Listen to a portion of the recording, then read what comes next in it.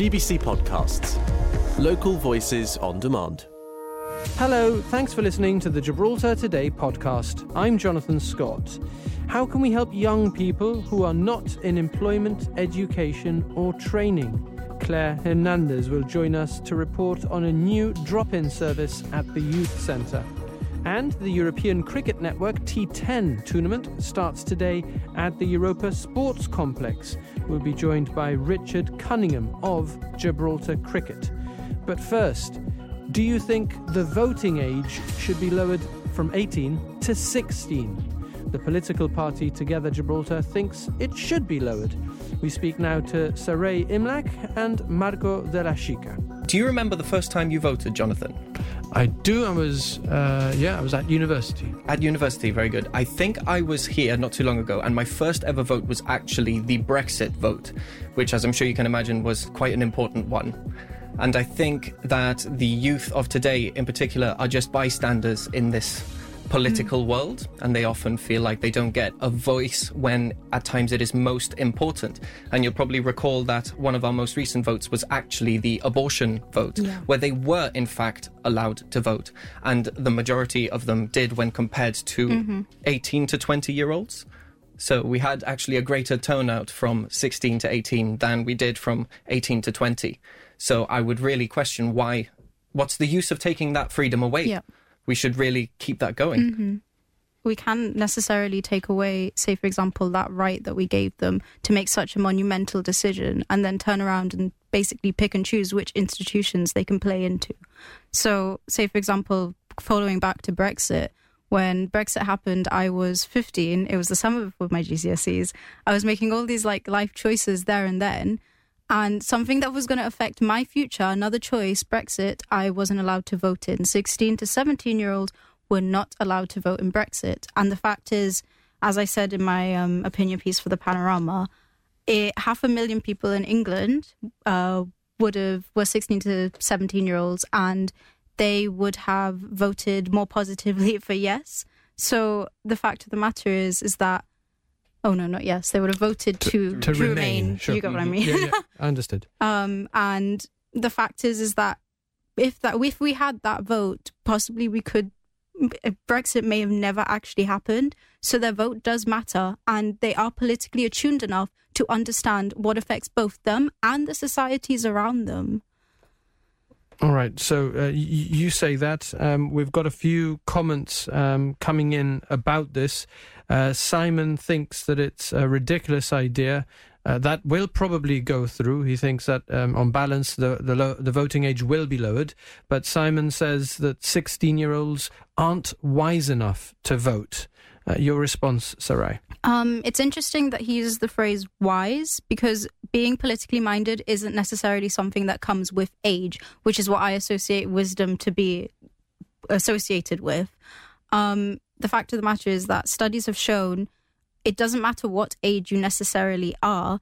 If you are politically minded, you can be a 40-year-old, say, for example, who turns around and says, I don't like politics, or doesn't necessarily pay into politics, and you can be a 16-year-old doing your A-levels, GCSEs. It's a part of your curriculum. You really want to sit down there and you want to understand what is going on in your society, and you want to engage civically. It doesn't necessarily have to do with age, which is why I always support lowering the voting age, because in fact we can get this conversation rolling and we can start getting more politically minded people within our society. Okay, Lee says young people wouldn't just be getting a say in their lives, they would also have a say in other people's lives. Marco, why should young people 16 to 18-year-olds have a say in other people's lives? Well, I think leading up to the voting age, other people have a say in their lives all the way through, and I think it's very easy to paint a picture of them as entirely naive. You know, they haven't had the life experience, they don't own a car, they don't own a bank account, they essentially don't suffer the consequences of their own voting actions. But actually, if you think about it just a little bit more, once you reach 18 years old, you aren't all of a sudden enlightened. In fact, I would say that there are many members of the adult population that are actually politically ignorant, which is why we actually advocate for a heavy dose of education as well as reducing the voting age. So we want to see more dialogue between the current government and its people, whoever that may be, whichever party is in power, so that we can not just lower the voting age and forget about it. No, we want to train our young minds growing up. And one of the pitfalls as well is people often say they are uneducated. But you will find that generation upon generation, we are becoming smarter as a population. That's actually a well-known study known as the Flynn effect, who looked at intelligence scales questionnaires across generations. And, well, that's what he found in his results. So. And you mentioned there that you think that there's no difference effectively between 16 to 18-year-olds and older people, and there is no intelligence test or no sort of test before you vote as to how well you understand any of the issues. It's purely Correct. If you qualify by age and residency, then you can vote. That is true. I mean, that is the art of democracy, because at the end of the day, even if you're not learned, you do still have a right to vote. Yeah, we just think that it would be a benefit overall to hear young voices operating within our political system. All right, let's hear what Douglas has to say. Douglas is listening to this conversation, and this is his view. Basically, if you're not allowed to drink and smoke at 16, then you're not allowed to vote. Simple as that. What do you think? We couldn't hear him there, Jonathan. I'm sorry. Apologies. Douglas said if you're not allowed to drink or smoke at 16, why should you be allowed to vote? Well, why are you allowed to join the army and leave school? Exactly. Using that argument of, drinking and smoking is not allowed at 16, but at 16 you are allowed to leave school, you are allowed to join the workforce, you are allowed to essentially pay taxes. So why shouldn't you have a vote for the government that you basically have to live under and who will decide all these big decisions? Not only that, at 16, you are making the choice what A-levels you want to do, what future you want to have, if you want to go to university.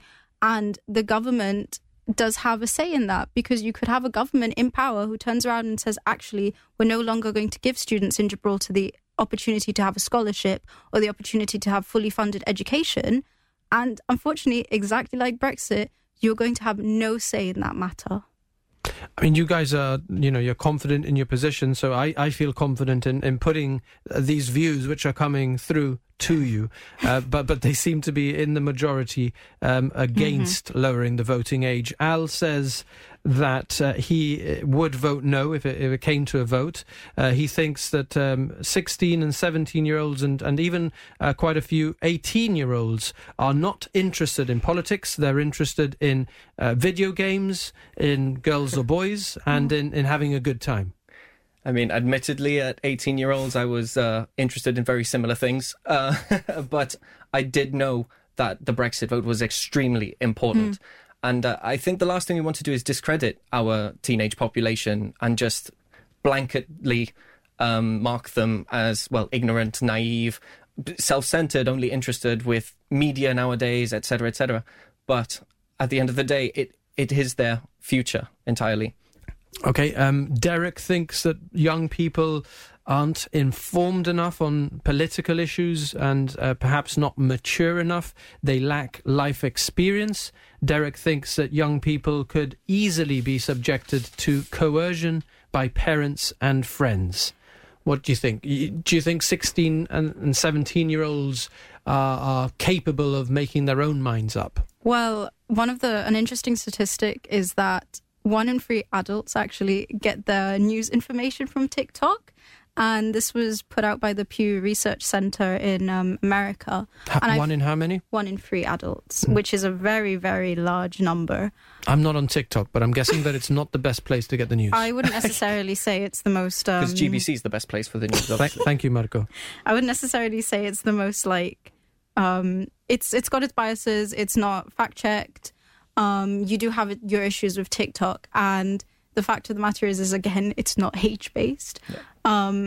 It's adults that are getting that information from TikTok. And also, when it comes down to 16-year-olds, once again, this idea of critical thinking is something that's actually taught to them by the education system. And it's something that I have to give props to my teachers for doing, because one of the major things was you have to sit down there, look at these sources, Why are they propaganda, etc., etc., especially if you're doing a humanities-based subject, which by the age of 16 you would have, because English is compulsory. In fact, do you remember reading from the English curriculum? I don't suppose you remember reading Charles Dickens? No, I didn't read Charles Dickens. You didn't read? Well, no. We've had a look at the marking criteria. I did some teaching in the UK. In the marking criteria, you have to demonstrate an understanding of very politically related concepts, things like socialism, etc., etc. So what we're really suggesting is you can't just say that 16 and 18-year-olds are ignorant, but we can say that the population as a whole could do better with more education and more open dialogue with the current government about political matters. At the end of the day, I remember in my youth having to show my passport at the border whenever my parents went shopping at Brica. We are a actually politicized community in Gibraltar. Our exposure to politics is quite high. And it doesn't make sense just saying all kids are naive and so on, because they experience it very, very often. So age doesn't per se dictate how mature or how well you've thought things through. Precisely, yes. Right, we've got Bev, who thinks that the majority of 16-year-olds do display maturity of thinking and understanding and are capable of making good decisions regarding issues that affect all tiers of society, provided that they are aware of biased or prejudiced information as well as factual information. And that brings me to one of the points that the consultation paper itself says acts against younger people. It says that many 16 and 17-year-olds might be more susceptible to manipulation and more likely to be influenced by advertising or social media. What do you think? I really want to once again pull us back to the Brexit vote and Cambridge Analytica, because 16 to 18-year-olds weren't allowed to vote 16 to 17-year-olds, my bad, were not allowed to vote in that, and yet Cambridge Analytica was used in order to influence the Brexit vote. So we really have to question, is manipulation an age-based problem, or is it a problem with our society as a whole, due to advertising, due to cookies, due to the internet? I feel like it's very, very easy to be like 16 and 17-year-olds are immature. But they're more likely to get that information, aren't they, from mobile devices and social media than say, sort of a 70-year-old person. So there is that, I guess, no? I mean, there's been loads of theories that do debunk this. So it's very easy to look at social media a bit like an echo chamber, where all of your current biases are just continuously reinforced. But we know that that's not how social media works. Social media works off of an engagement-based algorithm, which means that you're most likely to get things that force you to engage with the algorithm, which includes things that go against your opinions, because it's more likely that you'll leave a comment on something inflammatory as you would leave a comment on something that enforces your biases. So again, I don't think it's as easy as just saying kids are more susceptible just because they use social media. If anything, some studies actually say the opposite. Their level of critical thinking is higher because they have to navigate the digital landscape as well as the current physical world that they're in. They're more switched on to the perils of fake news. Precisely. Yeah. I mean, how often have you heard stories of someone's grandmother or grandfather who's not technically savvy get hacked, or they give away their password so easily, and so on? And it's very often those that don't know how to use the technology that suffer from it, as opposed to those that navigate it day in, day out. All right. I'm going to put to you another few perspectives that our listeners are getting in touch with. Thank you if you've done so. 266 200. We're asking if you think the voting age should be lowered from 18 to 16. We've got Josh, who thinks that reducing the voting age would allow more people to vote and would therefore capture a greater voice of Gibraltar and make sure that more people's opinions are heard. So Josh, I think, broadly in favour. Douglas says he would vote yes if it came to a vote. There are many young people interested in voting. He would certainly have liked to have voted in the Brexit referendum, he says, and there are also plenty of older people who aren't informed or mature who could easily be coerced. So Douglas echoing some of what you said there. Let me put to you something else that's in the consultation paper. While they may be 16 and 17-year-olds, while 16 and 17-year-olds may be allowed to work and pay taxes, they are not treated as fully grown adults in many aspects of life, such as in respect of alcohol or vaping. I think you've more or less covered that, but you don't think that should work against the lowering of the voting age? No, I don't think so, because that is a health-related question, really. I think that a lot of people would actually turn away from behaviours such as, vaping, smoking, drinking, if they were offered more opportunities to do something else. So I think if we had more, I don't know, I mean, we have a very good sporting activity section, but I don't know about the level of engagement. You caught me off guard there. Yeah. But I imagine that teenagers would actually warm up to those resources if they had appropriate pathways available to them. To add on to that point, I feel as if you give them the vote, 16 and 17-year-olds, they also will force politicians and force the government to think a bit more carefully about how they're basically going to appeal to the political community and also the voting range. And it's something that's like, it'll bring more diverse voices, it'll basically inspire more community building, and it might be something that pushes away from, for example, vaping or antisocial behaviour like drinking on the streets, for example. Okay, let me give you one final perspective to respond to before we wrap up. Dylan says, wouldn't giving 16 and 17-year-olds the right to vote, wouldn't it give them more pressure? Would it, sort of place more pressure on their mental health, which we know is an increasing issue among Gibraltar's young people? Personally, this is just my opinion. I believe that 16 and 17-year-olds don't necessarily need to be protected from the outside community, and it's something that they very well engage with.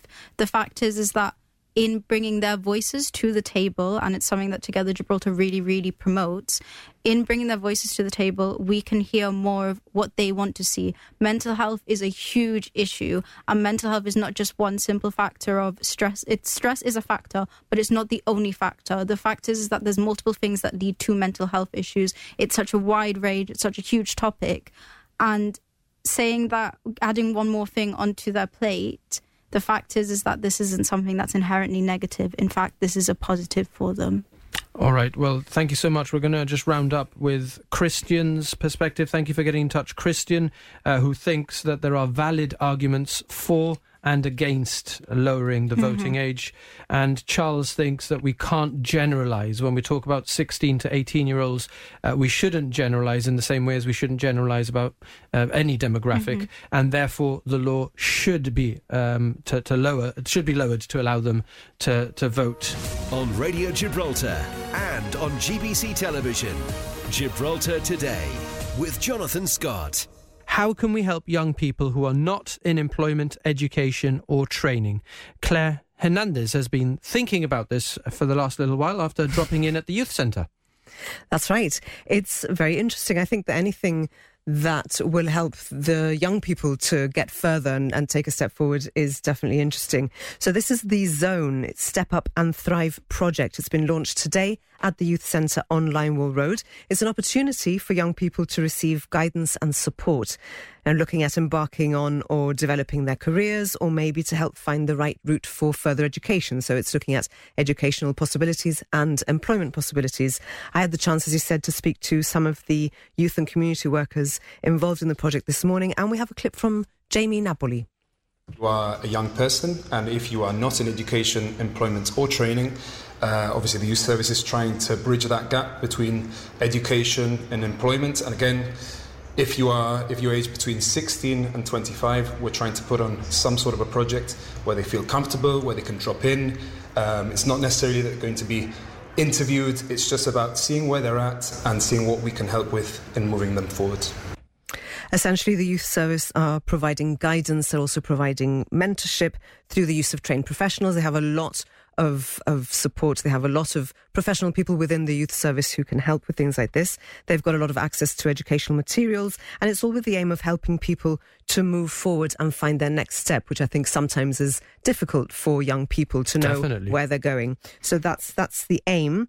It could be something as simple as perhaps getting help with preparing a CV, getting some interview tips if the young person is looking at going for going for employment opportunities, asking for information on further education as well. Some kids, I say kids, Young I'm obviously, people. yeah.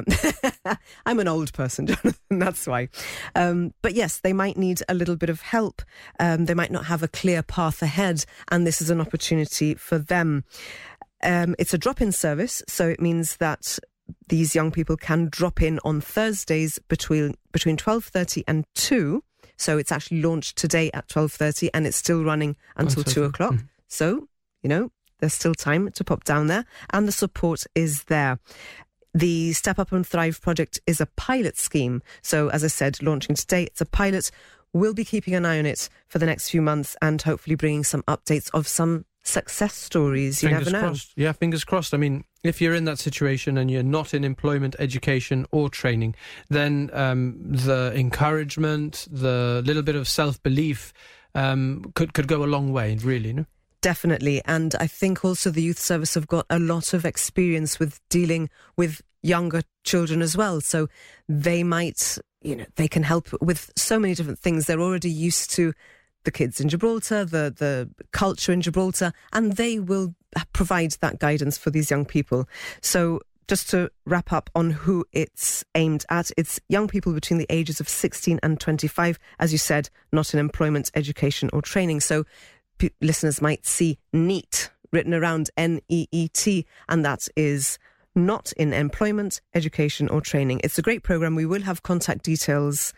We will provide contact details, but if we can mention perhaps the telephone number. Yeah, why not? Definitely. If that's okay. Yep. So the telephone number to get in touch with the youth service for this particular project is 200 41948. They also have a WhatsApp number 5408 4260, and that's for the Step Up and Thrive project, which is launching today at the Youth Centre on Limewall Road. Gibraltar Today with Jonathan Scott. The European Cricket Network T10 tournament starts today. So that's 10 days of fast and furious 10-over cricket.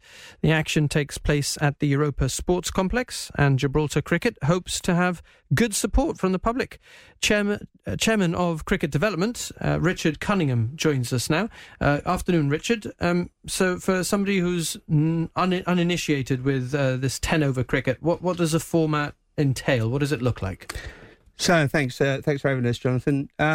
It is exactly what you said, actually. So 10 overs, it's really quick. So it's 60 balls each side, and you have to really get in and smash it from the off. There's no defending anything. So you'll see a lot of wickets tumbling and a lot of sixes and fours and some real good action, I think. So it's a really good format to get into to watch, because it's only takes an hour and a half rather than like a football match. Yeah, exactly. So it's it's a good fun introduction to cricket if you've never watched it before. And so it sort of changes or dictates the strategy to a certain extent. Yeah, you have to attack. You have to sort of take risks. Yeah, I mean, there's no way if you face what we call a dot ball, which is no run from a delivery, it can be tragic. So 3 of them in an over, and you really struggle. So yeah, you're right. Yeah, you aim is for fours and sixes, really. Yeah, it's massive. All right, and tell us about the teams a little bit. Who's taking part? So we've got Pirates, Sloggers, Tarik, Bavaria, and I forget one other. Let me think. We've got. I think I've got the list. No, I said Bavaria. We've got Bavaria, Tarik, Pirates, Sloggers, and Rugby. That's it. Rugby CC. Yeah, the teams are pretty evenly spread out. We did a draft between the teams so that there's some really strong players in there and some more players who are coming down for a bit of recreational cricket. So it's mainly Gibraltar players. Yeah, there's a few visitors from over the border who come down and play as well. I mean, we go up to Cartama at times, so we've got a close relationship with that club. So where's that? Sorry, Cartama's just north of Marbella. Ah, okay, so yeah. Close by. Yeah. Good stuff.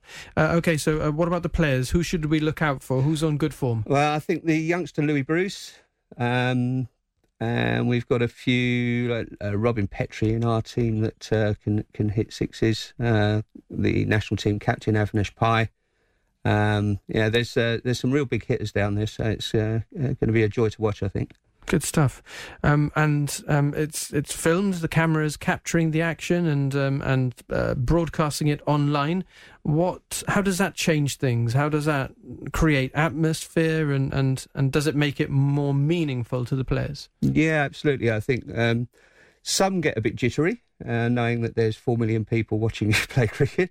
But I think in general that once you get into the game, you kind of lose sight of what's happening around you and concentrate on the game. So it's a good advert for Jib Cricket to get out there worldwide, really, and a good little advert for Gibraltar as well. And you say 4 million because that's the sort of potential reach, and in particular, those viewers are in India and Pakistan. Yeah, and there's a kind of fantasy league that operates in India for the actual tournament. So and they're quite engaged over there and like buying and selling fantasy players based on the teams that we send them. But it's quite big in Europe as well. The European Cricket Network's been going on for about 4 years now, and they've grown massively over the last 2. And it's very much geared towards providing cricket that is TV and broadcast friendly. Yeah, I mean, their ethos is to get people playing cricket. I think that was the first thing they wanted to do, and that they've certainly achieved that.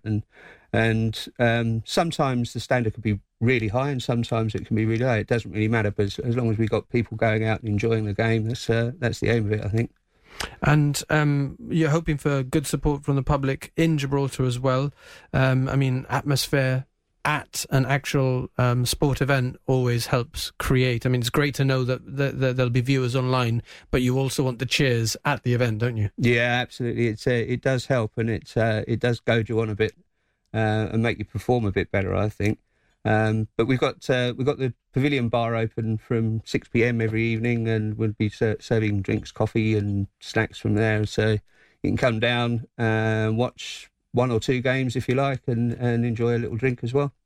Good stuff. And in a world, and you know, I always think this, that there are so many things competing for our attention, and people lead such busy lives nowadays. What would a good crowd look like at this event for you? I mean, if we can get 50 down there, that would be amazing. But even 10 people can make noise, so I'd be happy with anyone coming down and cheering us on. It really does lift the atmosphere and make everything feel that more real, doesn't it? When you've got like cheers and absolutely. I mean, we've got a really good special commentator down there as well, who kind of covers most of the ECN events. Vinny Sandhu is a bit of a legend on the ECN network, and he kind of creates really good atmosphere because you can hear him on the comms. Brilliant. When you're down there as well. Let's hear his voice. 10 over format, so it is chaos cricket. I'm really looking forward to being back at the Rock, and European Cricket Network, it is something a little bit different. So why don't you come down and check it out? Good stuff. You can hear the energy in his voice, no? He's a pro. Amazing. And actually, if you want to watch out for his suits as well, they're pretty loud. Nice. Colourful? Oh, very. Yeah, good man. And so then players are actually sort of hearing his commentary on their action as they're hitting the balls, as they're bowling. Yeah, exactly. And when he says, he's dropped it, it can be a bit disheartening at times. Like, but then again, when you say magical catch, it goes you up a bit as well. Yeah. Excellent. Okay, so if people want to find out a little bit more, anyone listening about you're saying it's starting at 6 every evening? 6:45 is the game start time, but we'll be down there from 6 open. Okay, and where can they find out more about who's playing when? So if you check out our Facebook page, Gibraltar Cricket Facebook page, we have a schedule up there, and also on the ECN Cricket Network, they will be heavily into their social media over the next 10 days as well. Okay, and for anyone who's just joining us a little late, a quick reminder, why should people follow this European Cricket Network T10 tournament, or even perhaps go down there and form part of that crowd? I mean, it's an amazing tournament. It's fast and furious cricket. You'll see sixes being hit. You'll be wickets flying everywhere, and it really is a smashing game to get into if you've never watched cricket before. Thanks for listening to those highlights from Gibraltar Today. I'm Kelly-Ann Borge, the show's producer. We're live on Radio Gibraltar Monday to Friday from 1 to 2, getting behind the headlines. And you can catch up here whenever you like. Until next time, have a good one. GBC Podcasts. Local voices on demand.